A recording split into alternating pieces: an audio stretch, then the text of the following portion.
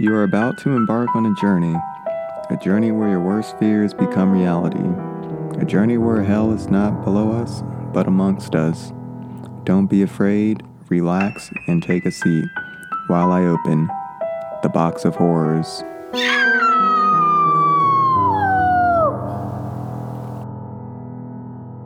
Good afternoon, ladies and gentlemen, and welcome back to Box of Horrors. My name is Israel Johnson, and I'm your host. So, I stayed at the Lint Mansion with one of my best friends, Zezo, and it was quite the adventure.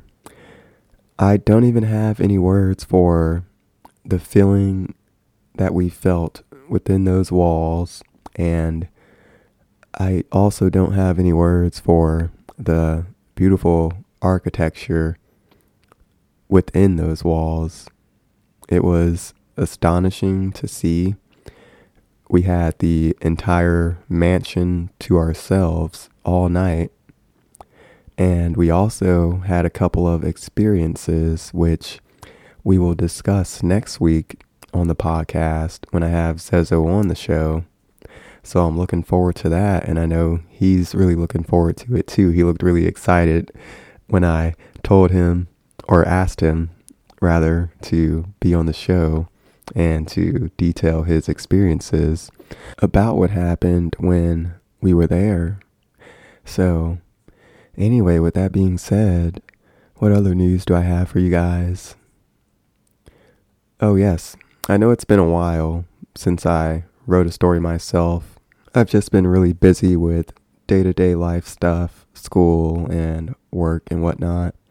But shouldn't be too much longer before I have another story out there, because I do miss writing, and I haven't written a story in a couple of months. And I'd like to give you guys my best on this show, and that's what you guys are going to get. So with that being said, we got a story from you, or for you rather. It's from Fleeting Chills once again, and this time it's by Sarah Putnam Ropes.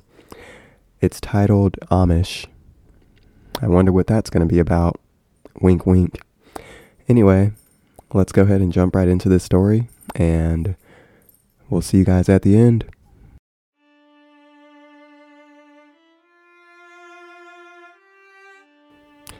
In the early 2000s, I was a rebellious teenage girl living near Lancaster, Pennsylvania.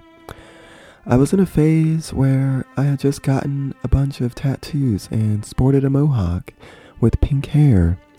My friends were even more alternative, wearing studded leather jackets with studs protruding from them.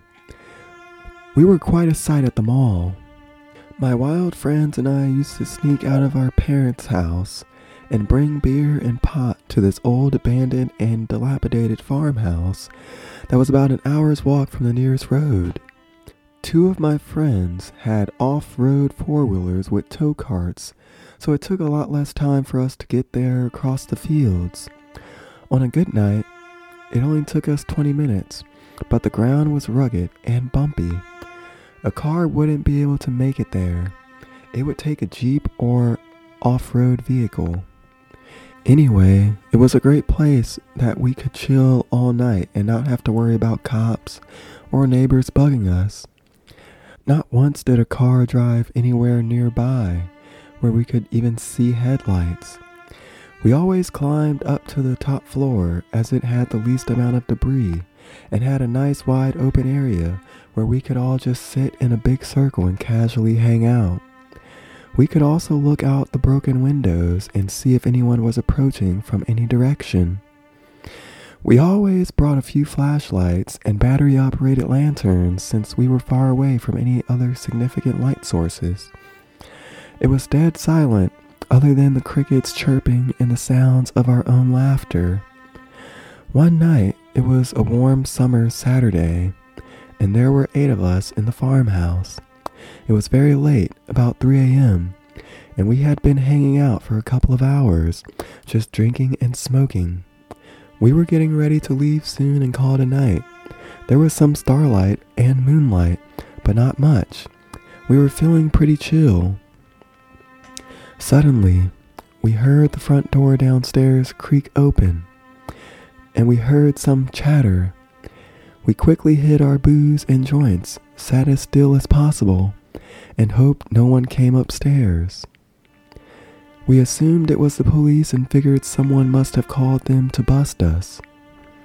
But this was where things got weird. An Amish family came trudging up the stairs and into our room. The father was a gray-haired, bearded man in his early 50s. His plain-looking wife wore a white bonnet, and their 3 daughters were following right behind them. They were all dressed in black and white Amish-style clothing, that kind they wear that is out of the 1800s. The parents were busy chatting to each other, but it wasn't in English. It might have been Dutch or maybe German, but I really can't say. 2 of the little girls, about 6 or 7 years old, were speaking to each other in English. The 3rd girl didn't say anything. They all walked up into the room and continued to talk to one another like we weren't there. It was as if they were looking through us instead of at us. At one point, one of the little girls was standing only a few feet in front of my face and said excitedly to her sisters, "This is going to be my room." The mother sat down and started knitting, as though she had lived there forever. We just sat there, frozen. We all looked at each other as if to say, "Is this really happening?" But we didn't say a word. The father and other girls in the Amish family continued to walk around and look at the room. They acted as though they were checking out a new house they were going to move into. But if you saw the state of this house, you'd know that was impossible. It was far beyond repair. It was also 3 a.m, in the darkness, in the middle of nowhere. Yet, this entire Amish family was walking around the building for at least 10 minutes, talking and sitting down.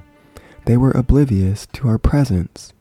Again, there was no way they couldn't see us. The lanterns were all lit. The fact they didn't say anything about us or to us was jarring. Here we were drinking and smoking with pink mohawks and leather-studded jackets, and yet they didn't even make eye contact with any of us, much less say anything to us. They looked real, substantial, and not transparent. They finally walked back downstairs. We heard the front door open and shut, and then silence. No vehicle driving away. No more voices. Nothing. Just crickets. Again, several of us dashed downstairs to investigate. We brought 3 flashlights with us and ran out the front door. There was no one and nothing to see. No vehicles, no tire tracks in the gravel road, no Amish people, no footprints, nothing. Now keep in mind, this was only a minute or 2 after we heard the front door slam. If they had been on foot, they wouldn't have made it very far. We would have seen or heard any type of vehicle, even a horse-drawn buggy. This was flat, open prairie grassland, and we could see for miles, even in the darkness. We never went back to that farmhouse. Wow, whatever they were smoking, I want some of that. Anyway, on a serious note, I am 100% times that by a million fascinated by ghost stories, and not just the stories, but the ghosts themselves and what makes them do things like this. Now, I've listened to a lot of podcasts. One of my favorite podcasts is Real Ghost Stories Online, and also the Grave Talks, where they discuss more in detail. This is the Grave Talks I'm referring to, where they discuss more in detail, and the host, Tony Bruschi, does interviews with psychics or, people who do quote unquote ghost hunting. And when it comes to instances like this, what happens is there's an energy from the spirit and that energy is just there. So energy can't be displaced. It can't be destroyed. It can only be placed somewhere else. So in regards to this story, I believe what happened was the spirits just had their energy, and their energy was just doing their day-to-day activity, or what they might deem as very significant in their lives, but it might not necessarily be the spirit themselves. So that's really fascinating, and hopefully that brought some insight, and hopefully that made sense. Anyway, I'm looking forward to next week and having Zezo on the show. I'll see you guys next week on the show, and have a good weekend. Stay warm. If you're in a cold spot, if you're not, and you're in Arizona or something like that, then stay cool, or whatever you guys do. See you guys next week on the show. Take care.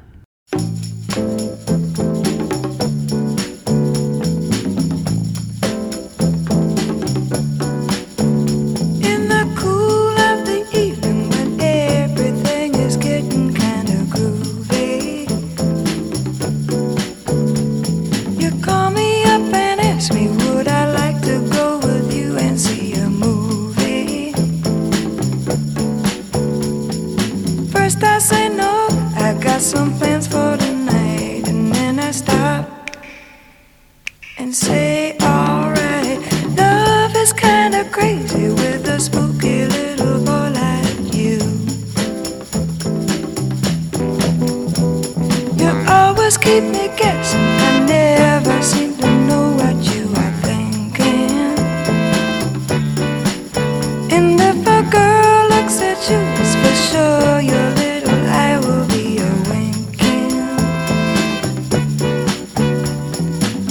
get confused, I never know where I stand. And then you smile and hold my hand. Love is kinda crazy with a spooky little boy like you. Spooky.